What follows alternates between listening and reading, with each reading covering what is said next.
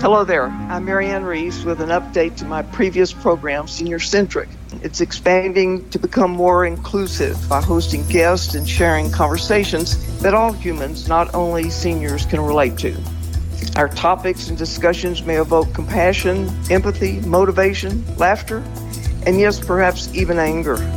But each is a part of the human condition, and each is of human interest. That's Human Interest, the first Thursday of every month from 2 to 3 p.m. on San Marcos' own true community radio station, KZSM. I sure hope you'll join us. Welcome, and thank you for joining Human Interest today. I'm Marianne Reese, your host, and just a quick note about our program. All of our Human Interest programs are conversational in nature, with the intent to evoke some human traits, such as curiosity, empathy, motivation such as self-actualization, even laughter, and perhaps even fear and anger. And what is so important, really, are just the two traits of curiosity and empathy. Those two traits alone have a significant potential, profound potential, to impact the way we see ourselves, our relationships, our ability to grow, and understand our world. And to that end, I want to thank Becky Reese, Rob Rourke, our producer, and our guest, Dr. Rebecca Montgomery, for being with me today. Rebecca is recently retired from Texas State University as a professor of history. And as I've read some of her bio and had conversations with her and read through a couple of her books, it's quite apparent that her interests and research have focused over her career. And I don't know how many years you've been teaching at the university level, but about 25. That's a career. Yeah. So her focus and research over this 25-year career has primarily been on the progressive era in the southern United States. And this era, the progressive era, follows after the Civil War and Reconstruction, and primarily falls within the dates of the 1890s to 1920s. And more specifically, Rebecca's work and her research and writings have focused on Southern women and Southern women's role in the educational reform movements, as education was and is seen as really the key to gender parity, to equality or equal rights in an existing patriarchy. So, with that as a background, my first question to you is, having been myself a professor, I've always been intrigued with how one finds their career path, their research area, the focus, because you spend 25 years involved with it. And in your case, not only the years teaching and your own research, but they evolved into two highly regarded books, and the titles of which are The Politics of Education in the New South, Women and Reform in Georgia, and I think that was probably published in 2006, am I right? Mm-hmm. About that time? And then the Celeste Parrish and Educational Reform in the Progressive Era South, published in 2018. And so those really, in my opinion, have kind of culminated your deep and thorough research of this area, and really shows your significant interest in how you see the importance of the work these women did during this period, then and now.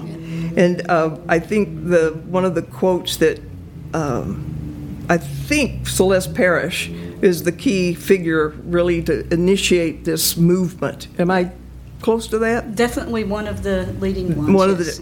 And I think one of her statements, I don't think it's naturally a quote, but it said, Celeste Parrish, who knew that equality was central to women's social and economic progress, and who had no patience with men who attempted to confine women to subordinate roles.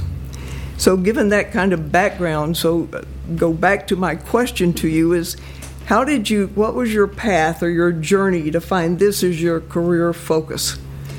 Well, I knew that I wanted to focus on the Progressive Era South, and when I started looking at sources and trying to find an area to concentrate on, I had no idea it would end up being education. And in fact, education, the history of education is not considered to be a real trendy or sexy topic. And in fact, most people think it's kind of boring. And if you're talking about institutional histories that aren't put into the larger social context, it can be pretty boring. I've reviewed a few books like that. But what I came to see was that education was really, in the post-Civil War South, the center of the struggle for a more democratic society. And democratic in the sense of both access to economic opportunity and democratic access to political participation. So it was really a central part of the struggle to remake the social order after the Civil War. So that was really sort of an epiphany for me, and then it pulled together a lot of other topics and subjects that I had been thinking about and made sense of them as a whole. So, for example, it really made sense why education all along continued to be a central part of the civil rights struggle, and why it was a central part of the civil rights struggle in the 1960s as well. It wasn't just about segregation and integration, even though that's what we tend to focus on, but it's also about what people are taught in the public schools. So education really has a close relationship with democracy, and I'm obviously not the first person who realized that, but I just wanted to explore the many ways in which that was true. So whoever controls what people are taught, how they're taught, and what they're being taught to do in society. So whoever holds the keys to the classroom really determines the social order. So it largely shapes who has access to privilege and power. And so in the post-Civil War South, the two groups I'm most concerned with are women and African Americans, because they're following this parallel path of struggle. So they're segregated, white women and African Americans, but they're really following the same path, which is challenging segregation, whether it's gender or race-based, and then trying to have full access to rights of citizenship. You started out saying that you knew you wanted to study the Progressive Era. Yeah. Why? Well, I was a big fan of progressive reformers going back to middle school, actually. And I've always been a nerd, but when I read about the Progressive Era reformers and the Triangle Shirtwaist Factory fire and how that resulted in labor reforms, I just thought it was so cool that these middle-class people who had no real connection to working class women or the working class more generally would care what happened to them, would act on their behalf, would use their privilege to speak for the people who had no privilege.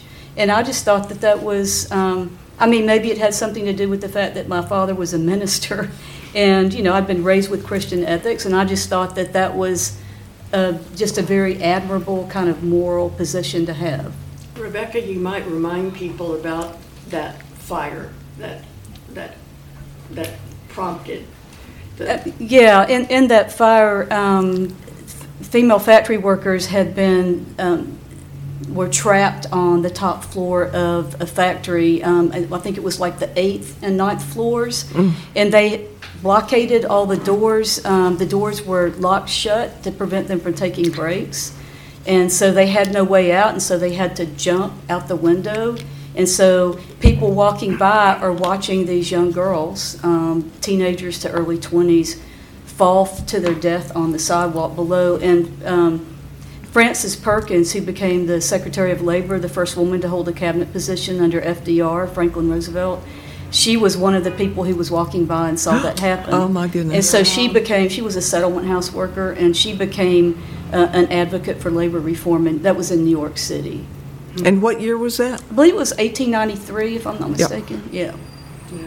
they were sewers, right? They were. Yeah, they were working in a sewing factory, basically a sweatshop, where they were all crammed close together, and there were lots of flammable material on the floor. So it was a horrific event. All right, so that got you focused on that. On that era, yeah. And you learned that in school? Middle school, yeah. I mean, I think it may have been 6th grade, somewhere right around there. Yeah. Okay, so yes, they used to teach those things in middle school. I do remember, in 6th or 7th grade, yes, you would start to go back, and it was more the modern. But I remember learning about the progressives. I remember doing current events and things like that. It might not, but it would be in the books by then. But that's another subject, talking about what you said, what you're able to read and what you're able to read, and who controls what goes into what is the content. Yeah, I mean, education has always been highly political, and even as it is now. What people get to study, what they get to learn about, shapes their worldviews. Well, tell us a little bit more about the movements, because obviously this era was prior to the 19th Amendment being passed in 1920, so their work had been done, again, post-Reconstruction, so between 1877 and, is that when this? Yeah, Reconstruction ends right around 1877 is when it officially ends. But all right, so there were other movements. I mean, so were more than one? I mean, how did this kind of coalesce, or did it come from the suffragettes? Suffragettes. Or are you talking about just the movements, progressive reform as a whole, or? I'm really thinking about your period in terms of what was going on in Georgia and But with the women's rights, I think is what you're kind of talking about that with the 19th Amendment. But how, by the time you got to 1920 with the 19th Amendment, how did all of this progress, as you were saying, post Civil War? With that movement period to get to that. Yeah, well, the first wave of feminism, the women's rights movement, emerged out of the abolitionist movement. So it was due to discrimination against women within the abolitionist movement. So a lot of abolitionists in the American Anti-Slavery Society did not want to take on the issue of women's rights because they thought that was even more controversial than ending slavery. And it actually was more controversial. It was more controversial to consider giving white women rights than it was to consider giving freed slaves rights. Because, of course, if you can imagine, these white men in Congress, they don't live with slaves. They live with white women. So it would have completely thrown the order of their households into chaos. So they liked the gender order the way it was. So it was, and they, of course, tried to argue that this was based in Christianity, and this is God's, sacredly ordained that women should be in the sphere of the home and men in the sphere of the economy and politics. So it emerged out of, Elizabeth Cady Stanton, Lucretia Mott were two of the abolitionists who decided when we finally end slavery, when this kind of crisis passes, we need to launch a separate movement for women's rights. And they actually launched it before the Civil War. So in 1840, the Seneca Falls Convention is when they launched the women's rights movement. So the Civil War, by heightening the rhetoric of democracy and equality, gave a lot of encouragement to women and to working class men that maybe democracy would be widened for them too. And so after the Civil War, then there's a big push for women to have equal access to higher education. So that was, since they didn't get the vote, they didn't get equal civil rights. They were left out of the 14th and 15th Amendments. Then they turned to education as like maybe the next way to create an entering wedge for equality. Yeah. And so they have this really close tie with education, not just because they're mothers, most of them, but also because they see it as the key to gender equality. Again, during this time period, obviously communication is difficult. So how do these groups coalesce? How do they work together and build such a movement that changes Georgia for sure? Yeah. Well, it starts in women's clubs. And so most people, when they think of women's clubs, they think of social clubs, and that's how they start. But women began using their social clubs to educate themselves because most of them knew that they didn't have an adequate education. So they adopted really syllabi. They would create syllabi for reading and guest lectures, and they would give reports to one another on topics. And they actually became better informed on social issues than most politicians or most male civic leaders were, because they made this conscious effort to educate themselves.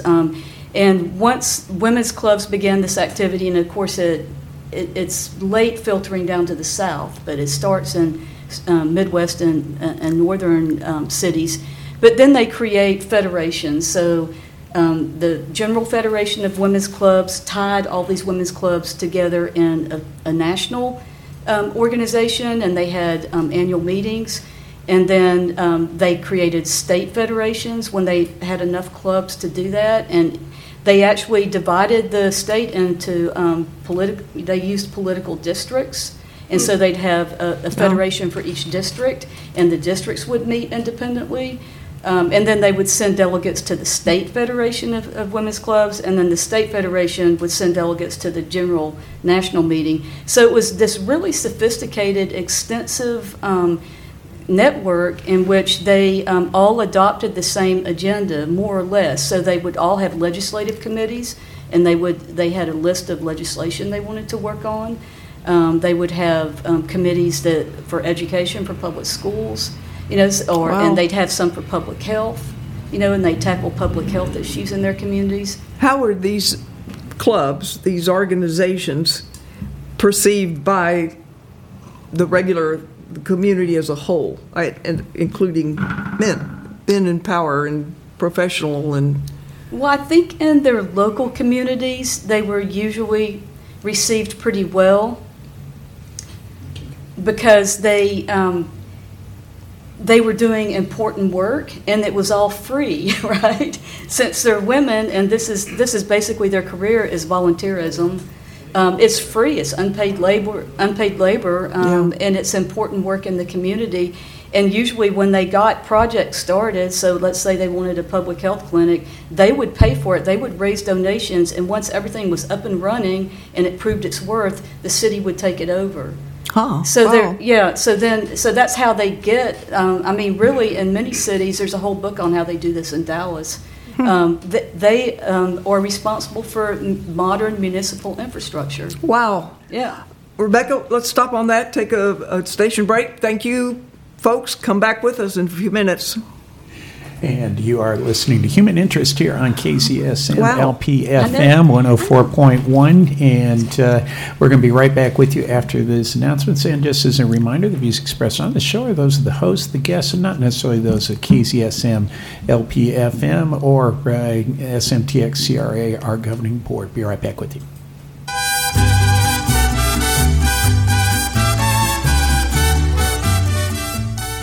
Hey, have you heard? KZSM now has the programming all in Spanish. The music in Spanish, all the commercials in Spanish, and the guy even recites poetry in Spanish. Yeah, that's me. I'm El Tío, and the program is called Música con Ganas. Join me every Sunday evening at 8 p.m. on San Marcos' own true community radio, KZSM.org, now broadcasting on 104.1 FM. Ladies and gentlemen, y toda mi gente, my name is Josh, also known as DJ Alpha in the Mix, and I am the host of the Latin Energy Show on KZSM San Marcos.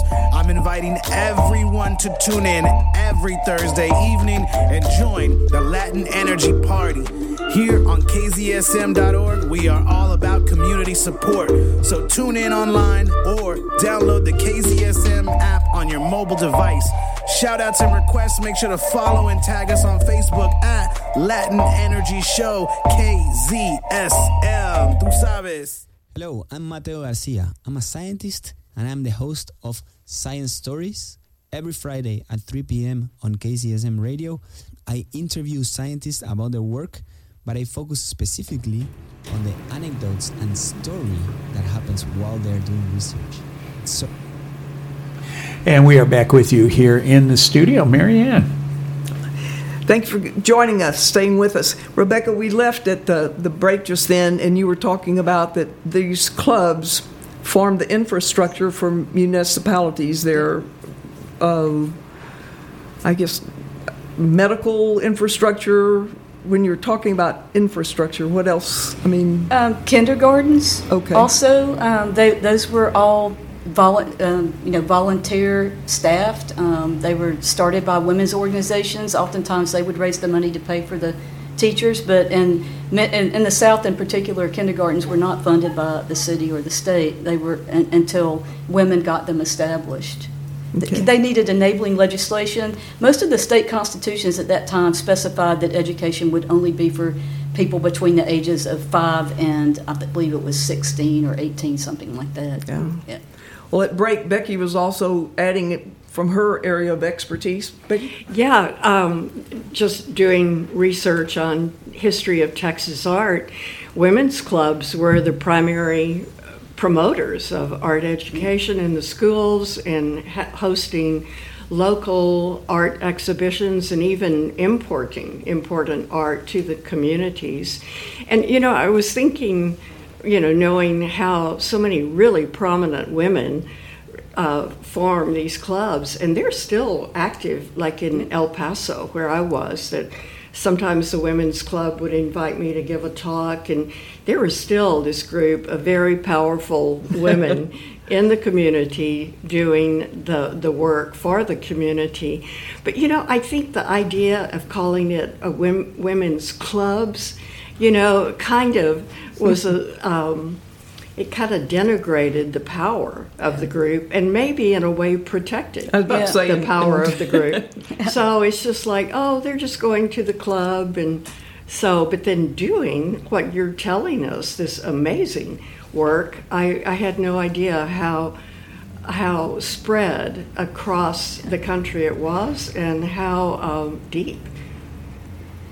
Yeah, I mean, since they were married to prominent men in town, they had status, they had prestige, they had respectability, and people listened to them. And, they had the support of their men most of the time. Sometimes there were some clashes. I'm glad you said that. I don't want our listeners to think that no men were supportive or knew about it. Like this was, that's certainly not our desire to leave that as a thought. But when it morphed into something more, tell us how that might have changed, or really fighting against institutionalized. When they tackled things that, like child labor, which would have undercut the ability of factory owners to minimize labor costs, that they did not meet with a very good reception. When they supported women's suffrage, they did not meet with a good reception. And in fact, oftentimes they passed around list of people, of politicians who would be sympathetic and those that were not.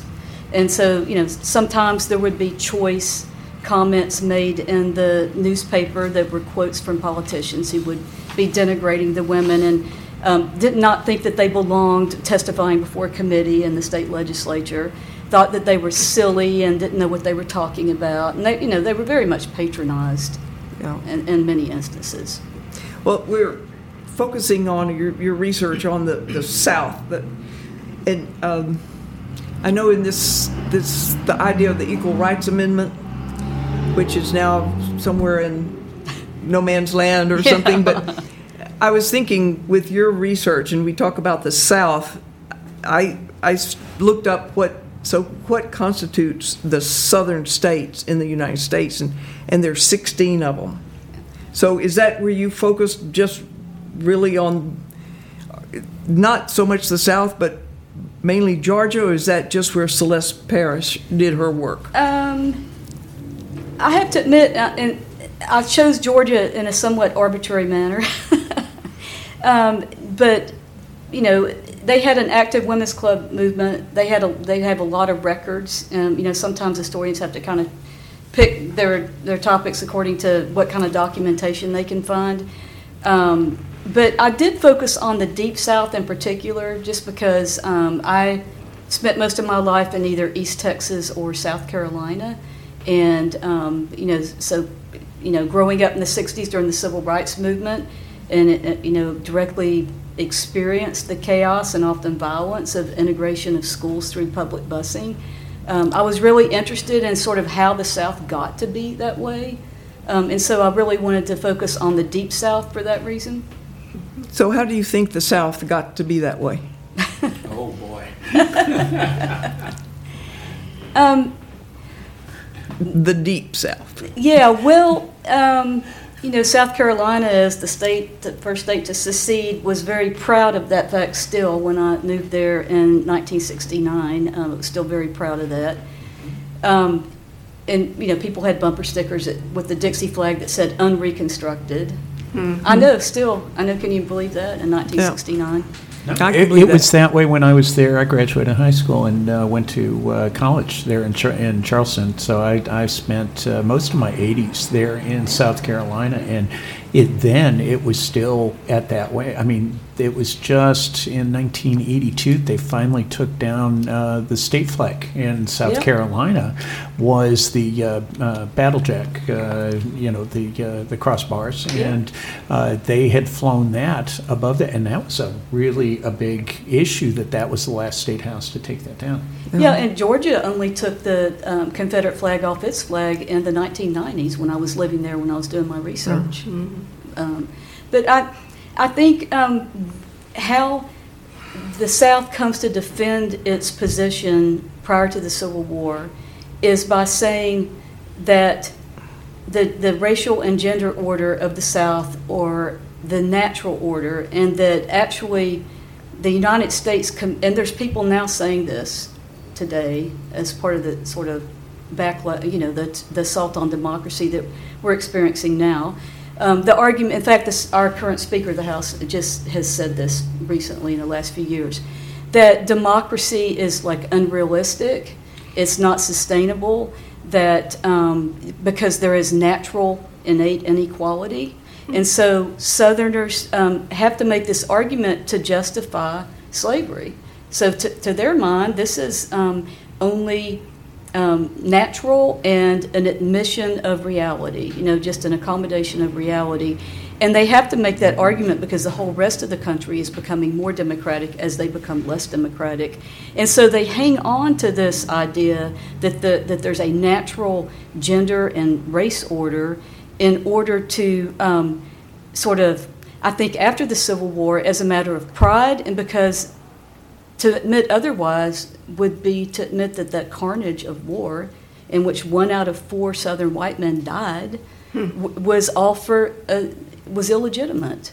So they have, it's a salve to their wounded pride, basically, to continue to make this argument, and that's why they are the most conservative on race and gender. In the 60s, I had friends from Mississippi, and their take on the Civil War was, it wasn't about slavery, it was states' rights. And, I heard that echoed over and over, and it's still probably being used. It's the right of the state to determine the fate. So, yeah. But if you read all the secession conventions in the southern states, it's all about slavery. Of course. So it's about states' rights to have slavery. Exactly. Yeah. That's the answer to states' rights. Yeah. Well, we're going to take another quick break. Please stay with us. And you're listening to Human Interest here on KZSM.org, True Community Radio, KZSM, LPFM 104.1, San Marcos, Texas. Thank you for tuning in today. Whether you are through the airwaves here in San Marcos or whether you are listening in all across the world, thank you for tuning in. Hi, this is Steve Chelmsford reminding everyone to catch my show, The Mop Tops and the King, featuring an hour of the greatest two artists in the history of rock and roll, Elvis and the Beatles. Every Monday evening at 9 p.m. right here on KZSM, San Marcos Community Radio. This is Free Thought Radio with co-host Stan Barker and Annie Laurie Gaylor. Irreverent views, news, music, and interview. Tune in Mondays, 11 a.m. to hear Free Thought Radio right here on KZSM.org, your true community radio station. Free Thought Radio is underwritten locally by the Hill Country Freethinkers.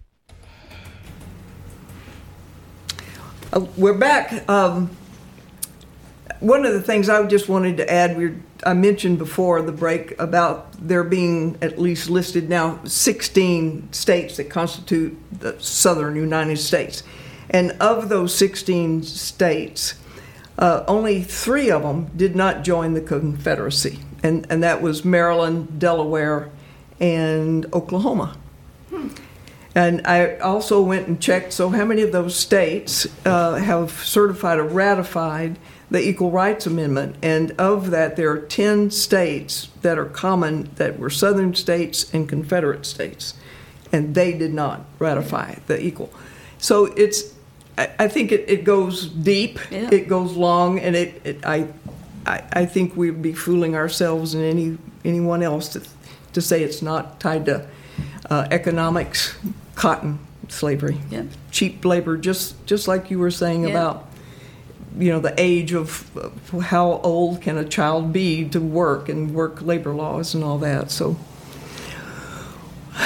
well, Rob has reminded us before break that several of our shows, and continually will be, maybe not next December or this coming December, our guest won't be necessarily speaking of patriarchy, but that's a subject we've been really delving into, starting with Barbie, and how that bombshell movie brought this to many people's minds, and how differently people saw it. But this research that you've done on education, and what found is that mainly education was a tool to keep people in their place, as seen by the dominant leadership, and that's been, and it has always been, and probably, I'll take it back, as I've done before, back to the Pleistocene era, about 12,000 years ago, when we became not nomadic, but agrarian.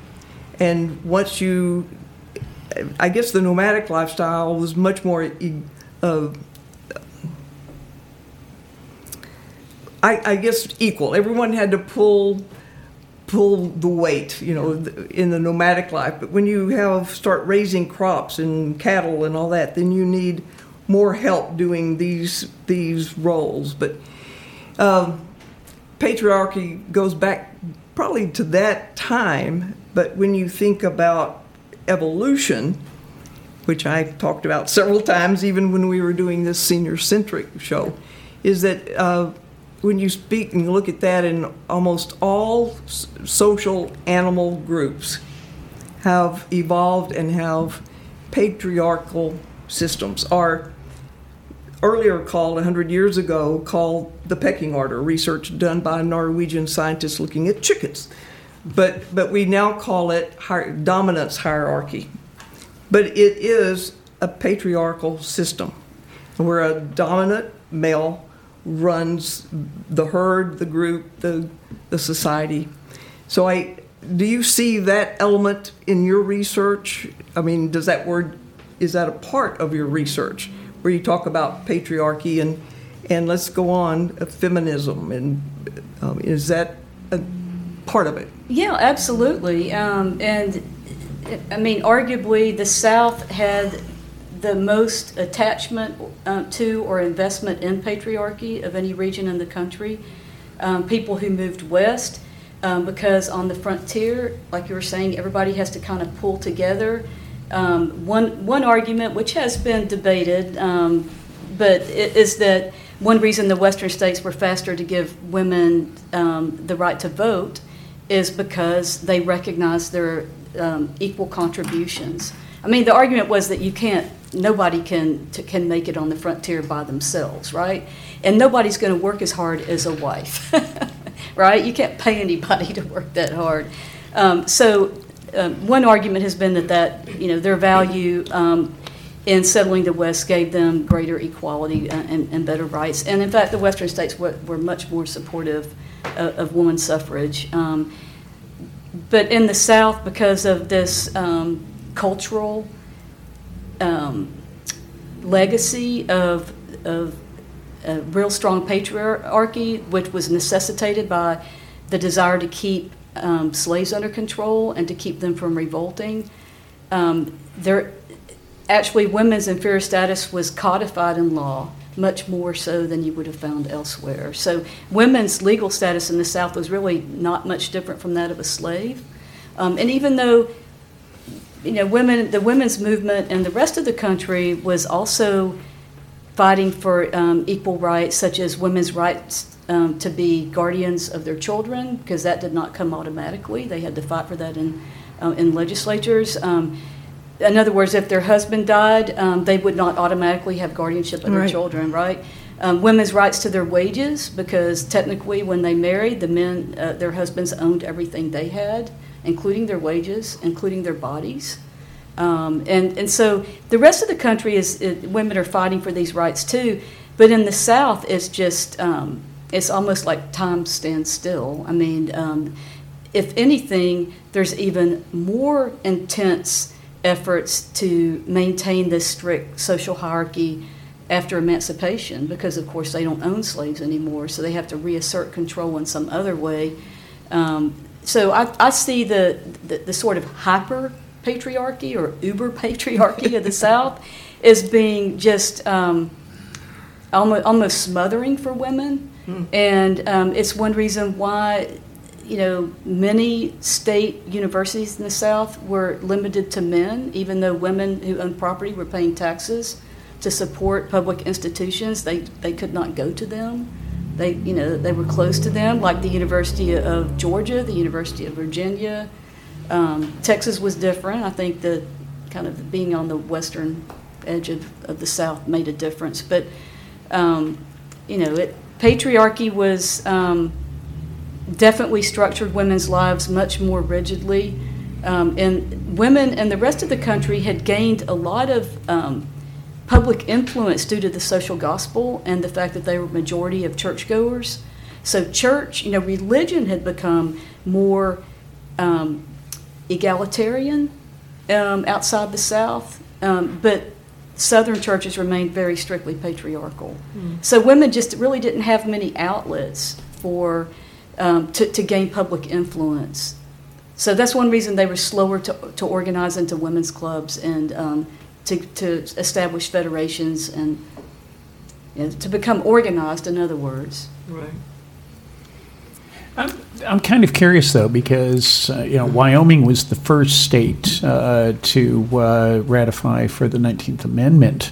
And here you have, yes, it was smaller, this was settled, but it's something about, did the frontier, was that different with the way that they looked at the women in the society that, or was it just they were better organized in a smaller state to be able to get that to pass because of the women's groups? I'm just kind of curious. Well, I think part of it, this is something that's still debated in women's history. I mean, I think part of it is that there are just simply fewer people. And maybe it's, that plays a role. Also, the fact that they need women in these western states, right? I mean, there's usually more men than women to begin with. Men usually go ahead, women come later. And women do an equal amount of work on, when it comes to agriculture. Yeah. But Wyoming, I'm not sure about specifically. And I have not checked the states. One of the things, and I'm going to just dip my finger in this thought. I mean, I did read where a lot of these states, and when you look at them, they're mainly Republican states. Yeah. And how that plays a role in it. I mean, how can you not tie these issues of their Southern, their Confederate there, didn't go log on. So, but you think that religion is lightening up, not really a major factor in some of these states, or you said more so in southern states. The religion's a little more controlling. Women have a harder time creating their own space within southern churches. So ministers are only too happy to accept their free labor when it comes to charity in the community and fundraising for new pews or new, or even to pay the minister's salary. They're really happy to do that, but as long as women don't step outside that prescribed role. So if they want the right to control the money that they raise, if they want the right to independently have their own body and basically be segregated from men but have equal say in church policy, then that's not accepted. That's not acceptable to men. So Southern churches just remain more rigidly patriarchal longer than churches in other parts of the country. Yeah. I know that there are a couple of citations in the Bible that are always brought up saying that, and I think it was Paul that said, you can't have hierarchy, or you can't teach or be over men, or something like that. Well, that's a very rough paraphrase. Yeah, I think at some point, Paul tells these Christians that women should not speak in the services, or they should not speak in church. And now I don't know this for a fact, but my mom claims, like I said, she's the wife of a minister, but she claimed that there was disorder in that church because there was like marital conflicts and that they were like fighting in church, husbands and wives, and it came from that. It was never meant to be some kind of blanket statement that women should not participate in church, should not have any role, public or verbal participation in church services. Yeah. But they always like to trot that one out. To justify not having women ministers or whatever. Well, and I also want to mention, when we start talking about the control of dominant men, patriarchy, that it's not just in the United States. It's not just in the South. And I think everyone sees it across the world. You can't watch any news program without seeing Hamas or the Taliban or and I mispronounce. Is it Qatar? Qatar is actually. Qatar is now how it used to be Qatar, and then it now is Qatar. Okay. But the folks that have been on the overseas, their military, it's Qatar. So that's it, Qatar. But I read where they have a constitution that says men and women are equal, but there are no laws that really support that, and that for a male can marry have four wives, not the permission of the first wife, or I don't know if it was 4 + 1, or I didn't delve deeply enough. 4 was enough to kind of get my hair up, and the first wife has no say in this relationship. Of course, women can't have 4 husbands, but and that a male can report his wife for disobedience to the government. And of course, if you go into all these countries, it's just amazing what. I mean, we're kind of looking meek and mild in a way in the United States, but harsh enough to prevent women from really their full ability to participate in their own well-being and their own life. And well, I will say that if the resistance to gender equality was only in the South, I don't think we would have had the Dobbs decision. I don't think a lot of things would have happened recently. I mean, every time there's women make, or any group makes progress towards a greater democracy, more equality, it's inevitably followed by a backlash. Yeah. So it always is followed by a backlash. So, but I will say too that the fundamentalist Christians really are some of the most vociferous opponents of gender equality. And the Southern Baptists are the largest group, religious group in the country, and that's the dominant group in the South. And they still They just, I think, earlier this year ejected a church because they had a female minister. It's true. So, so it's like so the South is just kind of an exaggerated version of what exists, here and there elsewhere in the country. And fundamentalist Christianity is very dominant in the Midwest too, and you see also the same kind of opposition to reproductive rights and other aspects of female autonomy and equality. So we really are in a backlash. Yeah. Because I was very involved in the second wave, the feminist movement in the 70s, and so much of what we worked for was achieved, and now we're having to fight those same battles again and try and keep them from being totally overturned, and more equality to press forward. But the backlash movement, I mean, also in the critical race theory controversy, the banned books, all the backlash in education, is all around us. And it just seems like there's so many battles, ahead of us, and that we have to keep pushing and having programs like this that get the history before people and keep the history in the forefront of our thinking, and just all of us keep working together to keep going. I mean, the whole purpose of studying history is to learn from it and to learn what can be done better. How can we do better? And if you ban whole, swaths of history from public education, you just raise ignorant citizens. And how are they going to cope with the issues that have historic roots if they don't even know what they are?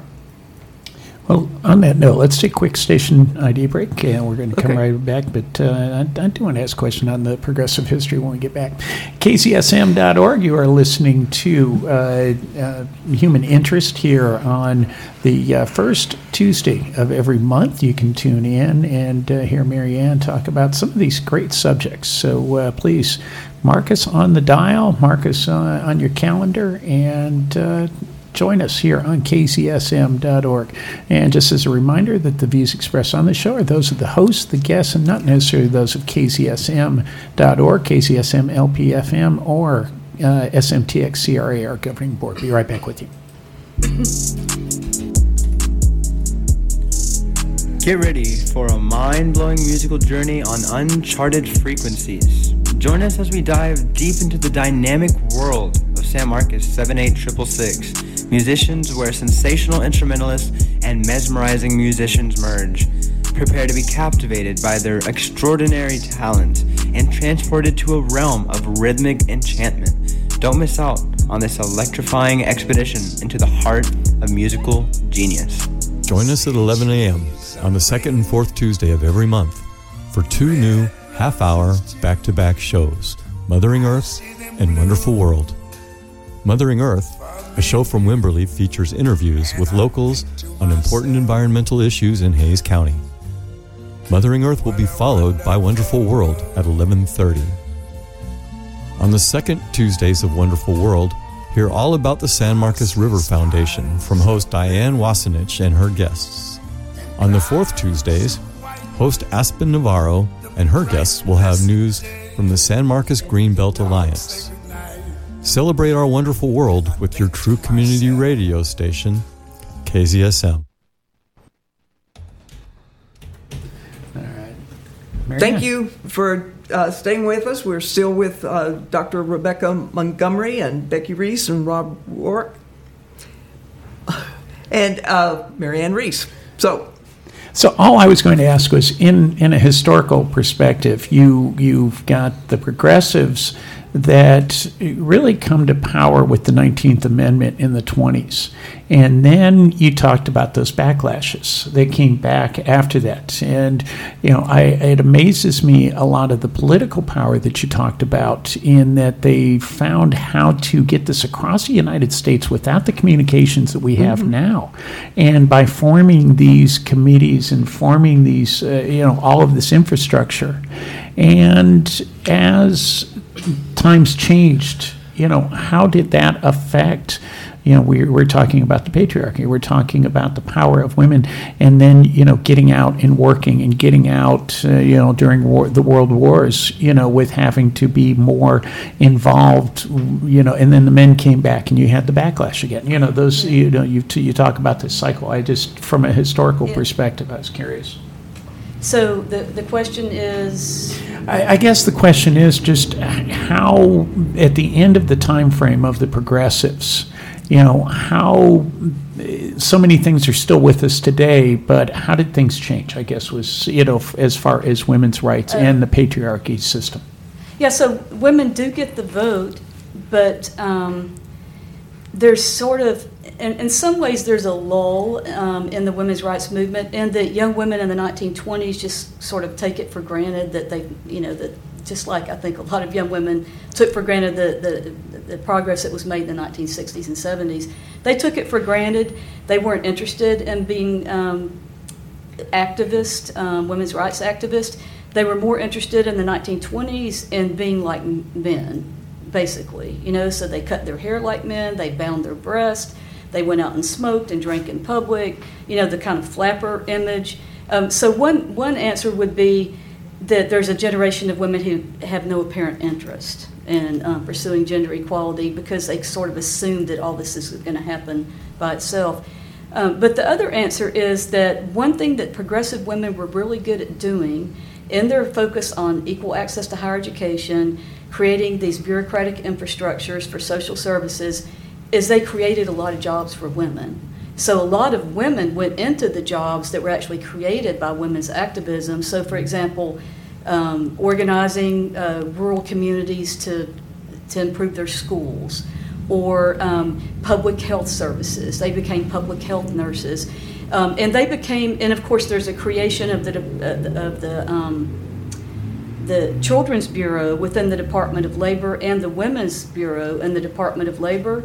So these are two separate bureaus within the Department of Labor that are staffed, especially the Children's Bureau, staffed almost exclusively by progressive women, young single career women who are college educated, and so that really is the seed from which the New Deal grew.